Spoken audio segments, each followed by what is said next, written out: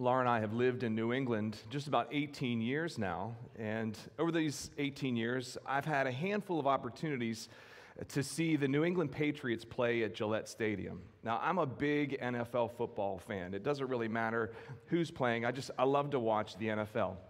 And what better place to watch good football over the last 20 years than New England? That is, up until recently. I loved watching Tom Brady play the quarterback position. He was a master at his craft, the best to ever play the position. He had command on the field. He had command over the fans. And I remember several times just going to see him play at Gillette, 65,000 fans, just seeing his command, his composure, stepping to the line, directing his receivers to go into motion, calling out who his linemen were supposed to block. He just had command over the field and over the fans as well. When there were moments where the fans had to quiet down so that people could hear, his teammates could hear his signals, he'd just do one of these and the crowd quieted. He was a person his teammates followed, had command on the field, command over the fans. Tom Brady's a person people follow. People seek to emulate. Children want to play football like him. Adults want to be like him. He is handsome. He has all the material resources that a person could ever want. My goodness, he models UGG boots. He's a people want to follow. He's a person that people want to follow. I remember watching, though, a 60 Minutes interview of him early on in his career. This is in 2004, right after he'd won his third Super Bowl in 4 years. And he sat down, I think, Leslie Visser on 60 Minutes, and she looked him in the eyes and she said, "Tom, are you satisfied?" And I'll never forget this. Here's this guy who had everything. At the height of his career, a superstar. And he looks at her and he says, "There must be more. There's got to be more to life than this." And I was so struck, as a former football player myself, this guy shared the ache of every human heart for true satisfaction that no fame or glory on earth can meet. He expressed the longing inside every human heart for true fulfillment, for true satisfaction. Surely there must be more. That's the cry of every single human heart, if we're honest. This morning we continue our Christmas sermon series entitled, "Why Did Jesus Come?" That is the question of the season. That is, in fact, the question of life. Why did Jesus come historically? A real person who wore real clothes, who had real conversations, who did real work. Why did he come? Well, we're letting Jesus answer that question himself, because in the four Gospels, Jesus had several "I have come" purpose statements. He outright tells us why he came. And so over the last few weeks, we've been examining some of those "I have come" statements. So 2 weeks ago, we examined Luke chapter 19, verse 10, where Jesus says, "I have come to seek and save the lost." Jesus came to seek and to save people lost in sin and death. Last Sunday, we considered another statement that Jesus makes in the Gospel of Matthew. This is more of an invitation where Jesus says, "Come to me, all you who are weary and burdened, and I will give you rest." So Jesus came to give weary, sin-laden souls rest in him. This morning, we explore another claim of Jesus found in the Gospel of John. And Jesus says in John chapter 10, "I have come that you may have life and life to the full." I have come that you might have life, life abundant, satisfying life. Jesus came to meet the ache in Tom Brady's heart and every other person that has ever lived. Surely there must be more. Yes, Jesus offers it. He came to provide what everyone is searching for, and the vast majority of us don't even know it. Let's turn together in our Bibles to the Gospel of John chapter 10. John chapter 10. In the Bibles that we've provided on your chairs, you can find that on page 896. page 896. And if you're here today and you need a copy of the Scripture, we'd love to give you a free Bible in the lobby. There's several bookshelves. The one closest to the restroom has several black hardback Bibles. Take one of those. If a friend needs one, by all means, please take one for your friend. I'll read John chapter 10, verses 1 through 18. This is Jesus speaking here in John 10. He says, "Truly, truly, I say to you, he who does not enter the sheepfold by the door, but climbs in by another way, that man is a thief and a robber. But he who enters by the door is the shepherd of the sheep. To him the gatekeeper opens. The sheep hear his voice, and he calls his own sheep by name and leads them out. When he has brought them out, all his own, he goes before them, and the sheep follow him, for they know his voice. A stranger they will not follow, but they will flee from him, for they do not know the voice of strangers." This figure of speech Jesus used with them, but they did not understand what he was saying to them. So Jesus again said to them, "Truly, truly, I say to you, I am the door of the sheep. All who came before me are thieves and robbers, but the sheep did not listen to them. I am the door. If anyone enters by me, he will be saved and will go in and out and find pasture. The thief comes only to steal and kill and destroy. I came that they may have life and have it abundantly. I am the good shepherd. The good shepherd lays down his life for the sheep. He who is a hired hand and not a shepherd, who does not own the sheep, sees the wolf coming and leaves the sheep and flees, and the wolf snatches them and scatters them. He flees because he is a hired hand and cares nothing for the sheep. I am the good shepherd. I know my own, and my own know me. Just as the Father knows me, and I know the Father, and I lay down my life for the sheep. And I have other sheep that are not of this fold. I must bring them also, and they will listen to my voice. So there will be one flock, one shepherd. For this reason the Father loves me, because I lay down my life that I may take it up again. No one takes it from me, but I lay it down of my own accord. I have authority to lay it down, and I have authority to take it up again. This charge I have received from my Father." What we find in this passage is an extended metaphor that would be commonly understood by the people of Jesus' day. It's a shepherding metaphor. These folks were very familiar with agricultural happenings in society and animal husbandry. This is how they made their living. So Jesus speaks in symbolic language, utilizing the imagery of shepherding. He is the good shepherd, and people are the sheep, and he's teaching us truths about how he interacts with his sheep through this extended metaphor.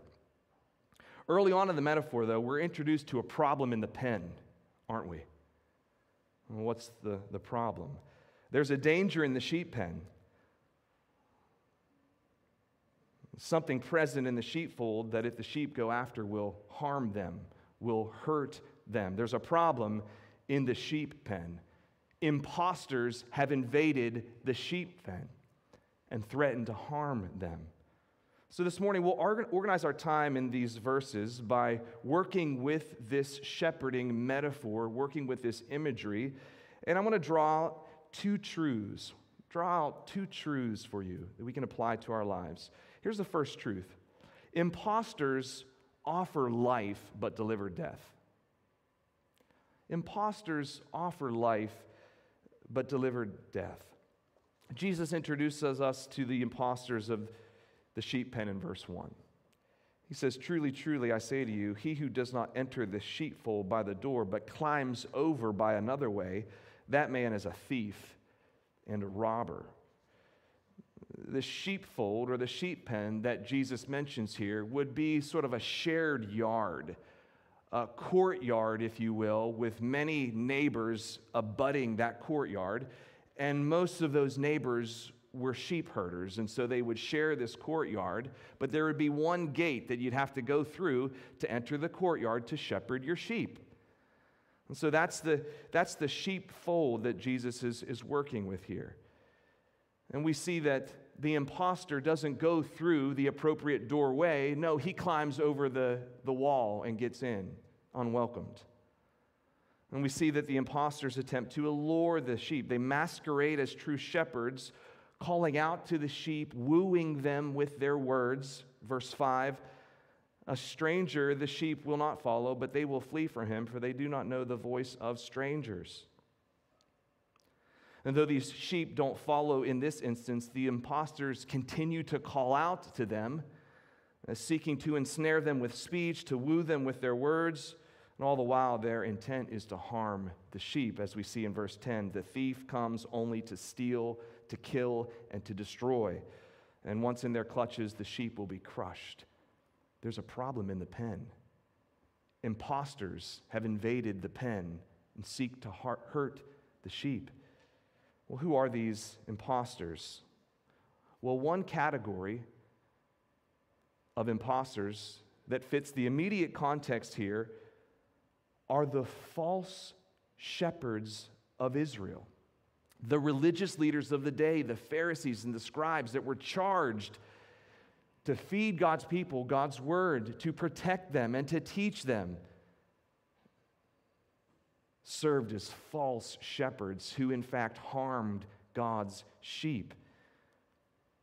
Facilitators of all the temple activities, all of Israel's religion, prominent, powerful people intended to shepherd God's people, but over and over again, in both the Old Testaments and in the Gospels, you see them abusing that authority and harming the sheep. Instead of helping them, they harmed them. Instead of caring for the sheep, they crushed them.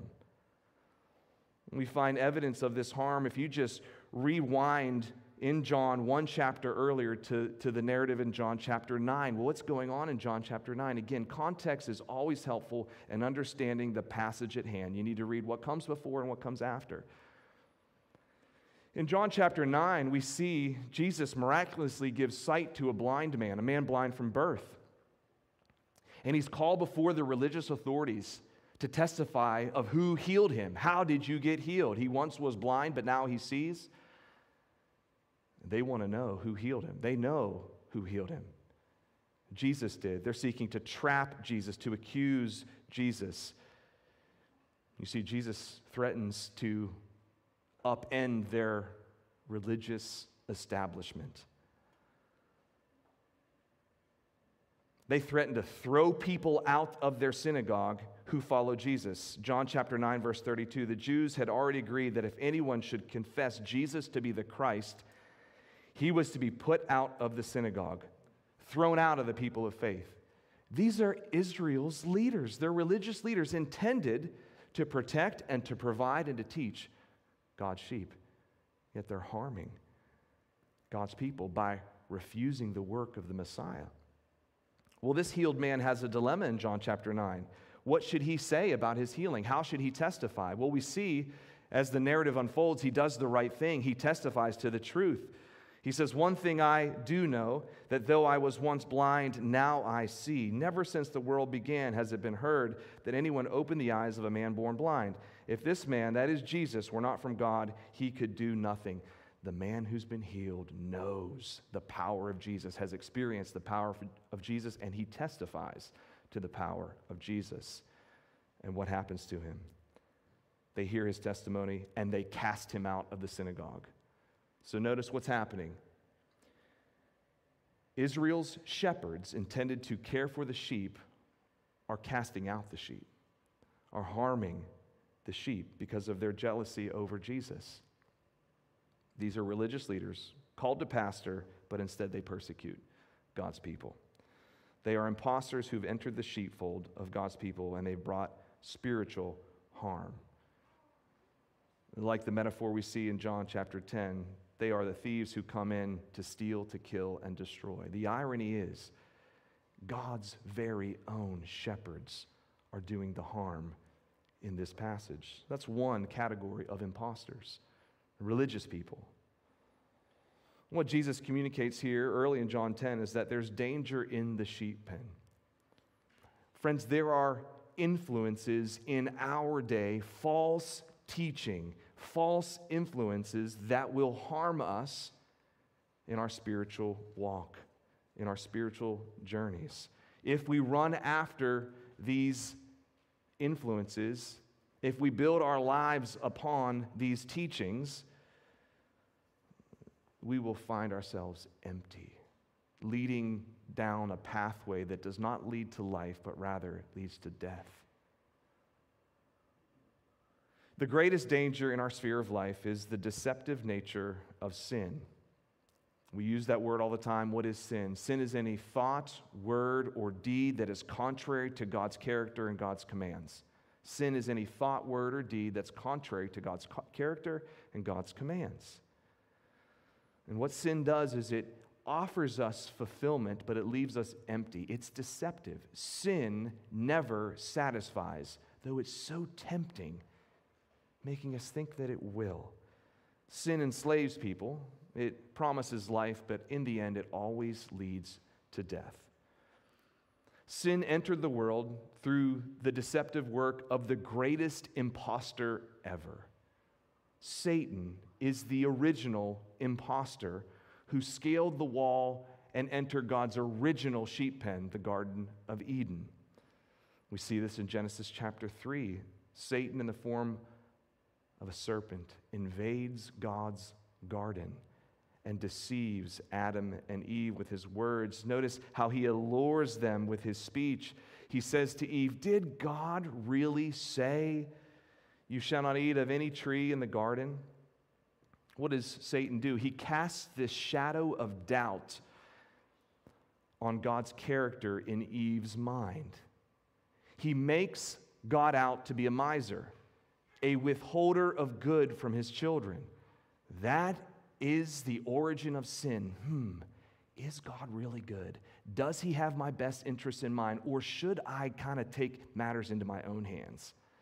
It's dangerous. It's the whisper of Satan. Did God really say you cannot eat of any tree in the garden?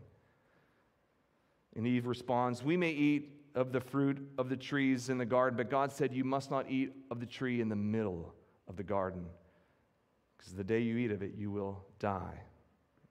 Well, what does Satan say? He deceptively says this, "You will not surely die, for God knows that when you eat of it, your eyes will be opened, and you will be like God, knowing good and evil." The deception continues. The serpent, the imposter, offers what seems to be life, satisfying life. Notice what he says, "You will be like God.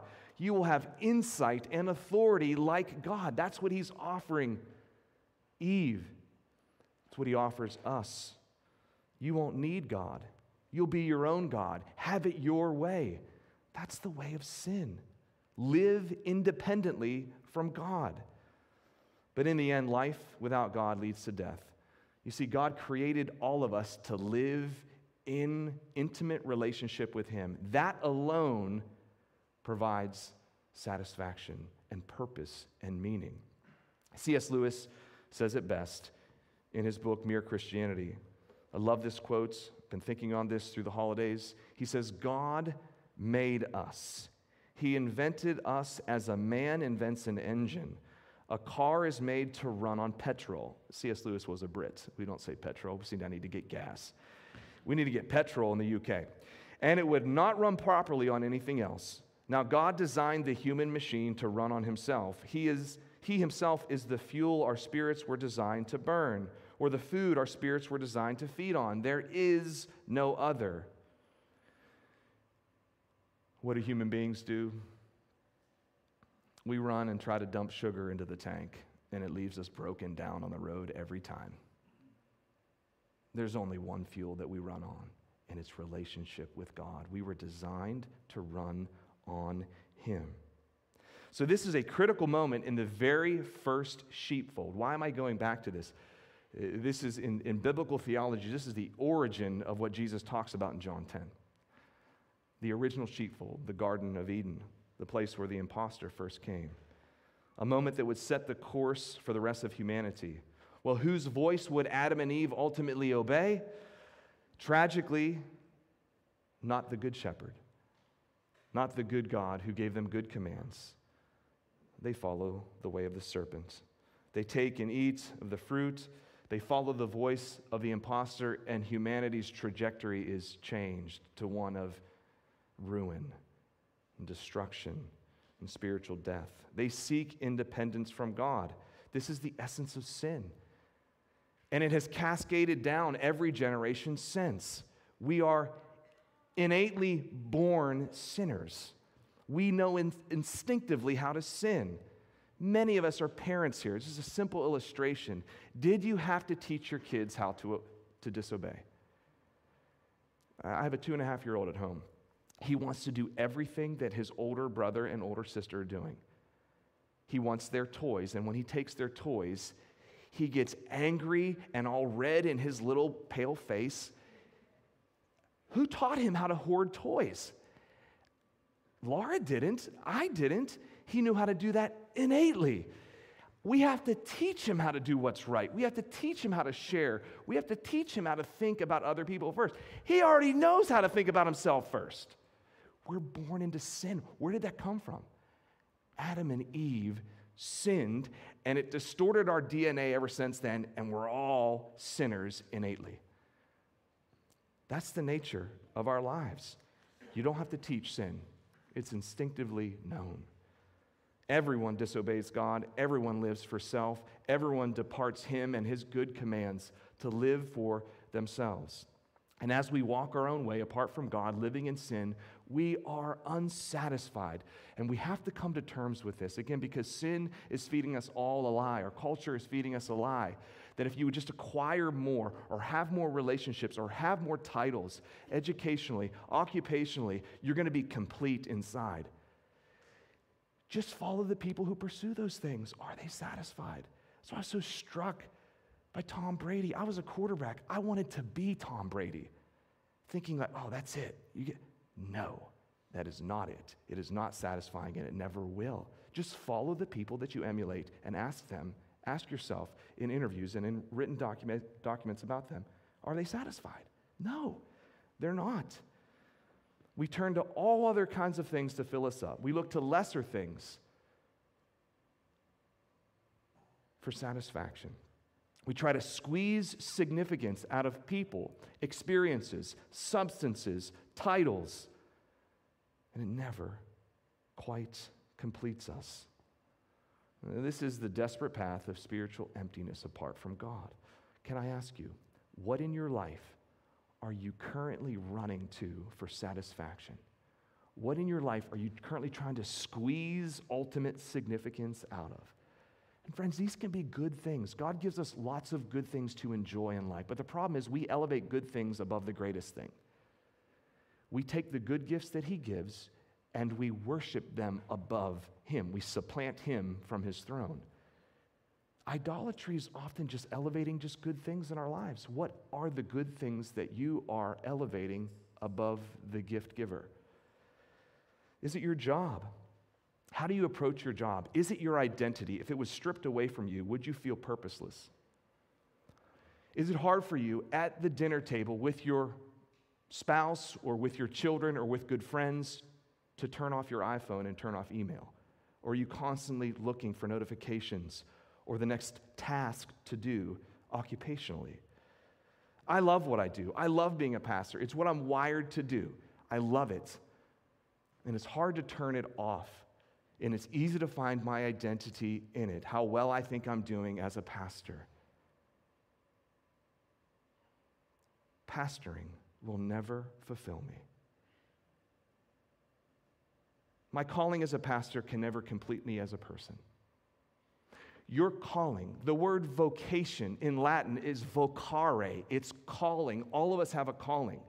All of us have a calling. That calling can never complete you. Only God can. So are you turning to your job for something that you really only can find in Him? Is it a relationship, a dating or marital relationship that you have, where you're elevating the person to a position that he or she was never intended to occupy in your life? How do you think about and approach your relationships? Is it a relationship, a marital one or a dating one that you don't have, that you're elevating to a position in your life of ultimate significance? How are you seeking to find in a person only what you can find in God. Is it your children? This is dangerous territory. My mother used to say, Dane, don't you mess with my babies. Don't you mess with my chicks. Well, I'm going to do that a little bit here. Laura and I have spent a whole lot of time thinking about how we approach our children. Oh, they're precious gifts. They're also sinful. But they're precious too. I mean, as sweet as my little boy is, when he gets red, like soon after he's calmed down and we're snuggling him again. They're precious gifts, but they're not ultimate. And Laura and I have struggled to not build our lives around our kids, their activities, their performances, their accomplishments. In all of us as parents, just be honest, we want to live vicariously through our kids, for them to be what we weren't, for them to succeed in the areas that we failed. Danger, parents, danger, Dane. I'm speaking to myself here. Because when we do that, in the end, we will find ourselves empty and unsatisfied. And you know what? We'll find our kids crushed under the load of an expectation they were never intended to bear. Your kids are a gift from the ultimate gift giver. Don't try to find in them what only God can provide. Love them, shepherd them. They are not the little mini Messiah. You need to point them to the Messiah that they need to save their heart. Don't seek to find in them what you can only find in God. Shepherd them, love them, teach them to follow Jesus. And in so doing, you'll be satisfied and you'll point them to the satisfier. What in your life are you currently turning to find satisfaction for your thirsty soul? What in your life are you desperately trying to squeeze significance out of like a wet rag? There's a better way. There's a better way. Jesus points us to the way in John chapter 10, verse 10. He says, "The thief comes only to steal and kill and destroy. I came that they may have life and have it abundantly." Massive contrast here. Imposters offer life but deliver death. That's truth number one. Here's truth number two. Jesus offers life and delivers it abundantly. Imposters offer life but deliver death. Jesus offers life and delivers it abundantly. What does this abundant life look like? What does it mean that when you follow Jesus, you will amass abundant possessions and acquire health, wealth, and prosperity? No, that's false teaching. That's one of the influences that you can find in the church today. That is the church nationally and the church certainly internationally. The health, wealth, prosperity gospel is spreading like wildfire and leading people to hell, leading them away from the Savior. That is not what Jesus is saying here. Jesus is not speaking in material terms here. The abundant life that he speaks of is a spiritual life with him, relationship with him. Abundant life is all about the salvation that he provides us as sinners, undeserving. He welcomes us in to relationship with him. He provides us a pathway to know him. Notice what Jesus says immediately after this abundant life quote. He unpacks what he means by abundant life in John 10, verse 11. He says, "I am the good shepherd. The good shepherd lays down his life for the sheep." Jesus provides life and life abundant by giving up his own life. That's the irony. Jesus gives up his life so that we can have life. Jesus left his eternal, glorious throne and he inhabited our existence. That's the incarnation. And he lived perfectly. He died sacrificially. He rose victoriously and ascended to the right hand of the Father in his glory. But he left it to pursue us. He gave up his life to give us life. That's the abundant life that Jesus is speaking to here. He's a good shepherd. And like a good shepherd who will pursue his sheep in the predicament, in the problems that they find themselves in, that they get themselves into, he goes after them and takes them out of the bramble bushes or the rocky crags or the cliffs. He's there, he goes, he risks life and limb, gives life and limb to rescue us from our predicaments. From the start of Beacon Community Church, we have thought through strategic ways to intersect life with people in our community. so that we can introduce them to Jesus, so we can genuinely befriend them and have conversations with them where we can introduce them to Jesus. And so from the day the church, 2 months before the church started, we started going down to the commuter rail stop in Belmont. There's 2 commuter rail stops here. There's a lot of commuters, people who travel into Cambridge and Boston every day. And we knew people were there, so we thought, well, why don't we just go and meet them there on their way to work? We'll provide a hot cup of Starbucks coffee, and we'll smile, and we'll enter conversations with people who desire, and the people who walk by us with earbuds in, we won't do it. We'll smile at them and say, have a good day. It's a wonderful way. We still do it to this day from about 6:30 a.m. to 9 a.m. during the rush hour on Wednesday mornings. It's a wonderful time. Early on, I met a man who would become a good friend of ours. And he asked me, so what do you do for work? Implying, clearly you can't make money giving free coffee away.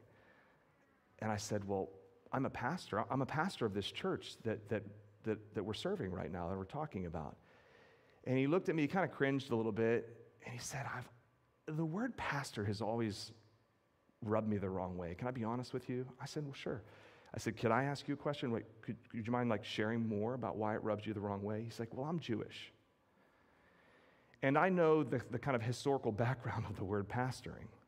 It implies the people in your congregation are sheep, and sheep aren't very bright. And I thought to myself, exactly.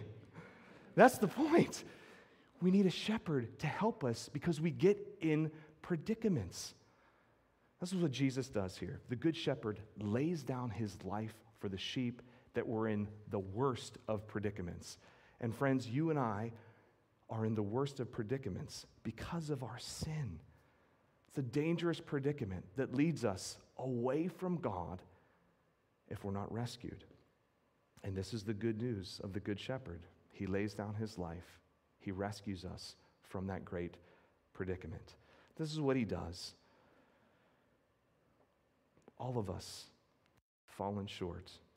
All of us are sinners, and we stand in need of a Savior, one who will come and lift us up out of the miry bog that we're in and set our feet on solid ground. The only way you can be saved from that course of sin that leads to death is by turning your eyes upon Jesus, looking to him in faith, and he will rescue you. He loves you more than you even know. Trust in Jesus. Put your faith in him, and he will rescue you, forgive you of all of your sins, and you enter a relationship with him. It's a glorious gift, the greatest gift. Jesus died for you. He willingly died for you. Notice, just follow the rest of this passage with me. How many times Jesus says he willingly lays down his life for the sheep? Verse 11, the good shepherd lays down his life for the sheep.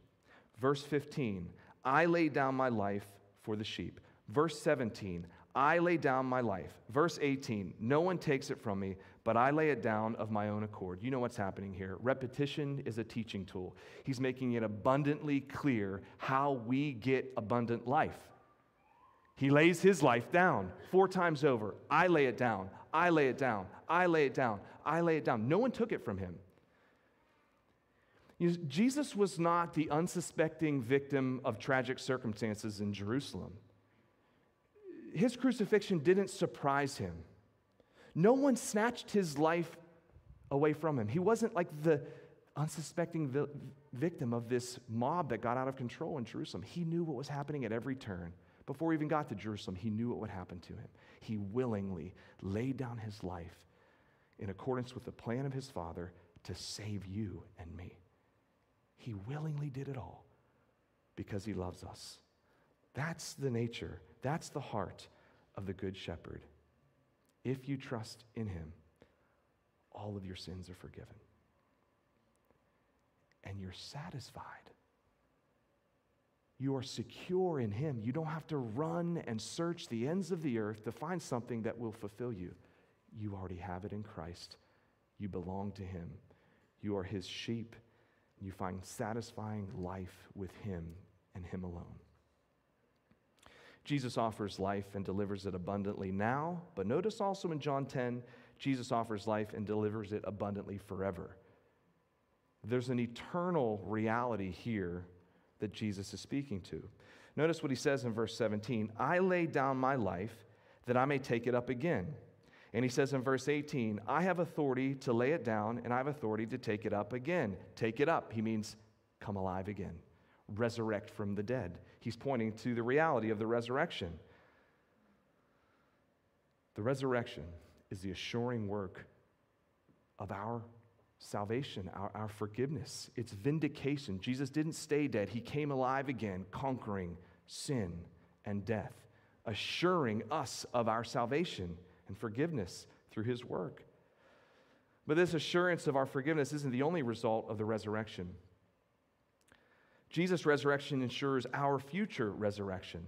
Jesus' resurrection is called by the Apostle Paul a first fruits of many more to come, a first fruits of a harvest, meaning evidence, proof that more fruit is coming. Jesus is the first fruits of many other resurrections. Who else is getting resurrected? Anybody who will trust in him will also be a part of that resurrection harvest. His resurrection from the grave ensures your resurrection from the grave and eternal life if you trust in him. He's the first fruits of a great harvest of resurrections that Paul talks about in 1 Corinthians 15. Jesus will talk about one chapter later. We've examined the pre-context. What's the post-context of John 10? It's John 11, where Jesus says, I am the resurrection and the life. Whoever believes in me, though he die, yet shall he live. Jesus offers life abundant now when you trust in him, and life abundant forever when you trust in him. There's a now reality and a later reality of life with Jesus. Every human heart longs for this eternal life. The Bible says in Ecclesiastes chapter 3, God has put eternity into the hearts of people. What does that mean? Think about that. Ecclesiastes chapter 3, verse 11. God has put eternity. He has implanted eternity into all of us. What that means is you know instinctively that you were made for more. You know instinctively when you face the reality of sickness and death in your own life or in the loved one's life, it's not the way it was supposed to be. I was made for more. And death cuts that off. It's not the way things were supposed to be. When a loved one dies, why do we mourn? Why do we ache inside? Because we long for more life with them. At the end of our lives, why do we long for more? Because God has put eternity into our hearts. I've shared some of this story with you before. A pillar of faith in my family was my grandfather. My dad's dad, we called him Pap Helsing. Just an amazing man who taught me what it looked like to follow Jesus, taught my father. He died in February 2011, a month before his 91st birthday. In 1988, he became a widower. His wife died due to ALS, just a terrible, debilitating disease. He never remarried. And when he would talk about Grandma Helsing, his wife, years later, it was like his love for his wife grew in his widowerhood. And so when he would share stories about her, you could just hear his love, his affection, the tenderness in their relationship. It wasn't a perfect relationship by any means, but he loved his wife. And for 23 years, he lived as a widower.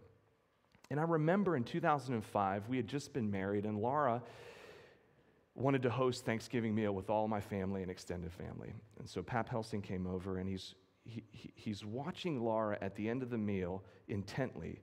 And Laura's over at our china cabinet putting the good dishes away. You know, sometimes we break out the good dishes for holiday meals. And so she's putting those good dishes away, and he just watches her intently. And then after she put those dishes away, he said to her, you know, Laura, I watched my wife put dishes in there hundreds and hundreds of times. And it was as if as he was looking at her, he could see his wife do it. And we could fill in the next, did you see her one more time do that? Why do we ache for more life? Because God has put eternity into our hearts. We know that we were made for more. And when death cuts it off, we know something tragic has happened. That's the nature of life in a fallen world that has been stained by death. We know we were meant to live on. And friends, Jesus Christ provides it. God's put eternity into our hearts. Sin stole life with him. Jesus restores life with him now and forever. That's the good news of the gospel. Jesus is the resurrection and the life. Anyone who trusts in him will so resurrect from the grave. Why did Jesus come? Jesus came to offer life now and offer life forever for all those who will trust in him. Let's pray together. Father, thank you for your grace. Thank you for your mercy. Thank you for your provision of a plan of salvation that culminates in the death and resurrection of your Son, Jesus Christ. Thank you that he gave his life so that we could have life. Lord, all of us, as we take an honest inventory of our own hearts, we can see that we are tempted, prone to walk in ways, follow things that will not save, will not satisfy us. And in your grace, you often lead us down dead-end pathways so that we are awakened to our need of you. So I pray for myself, pray for my friends here to take inventory this season, today, and seek to turn from a way of emptiness and turn to a way of fullness in Christ. Thank you for your grace. Help us to follow you and invite others to follow you, to find life now and life forever. In Christ's name, amen.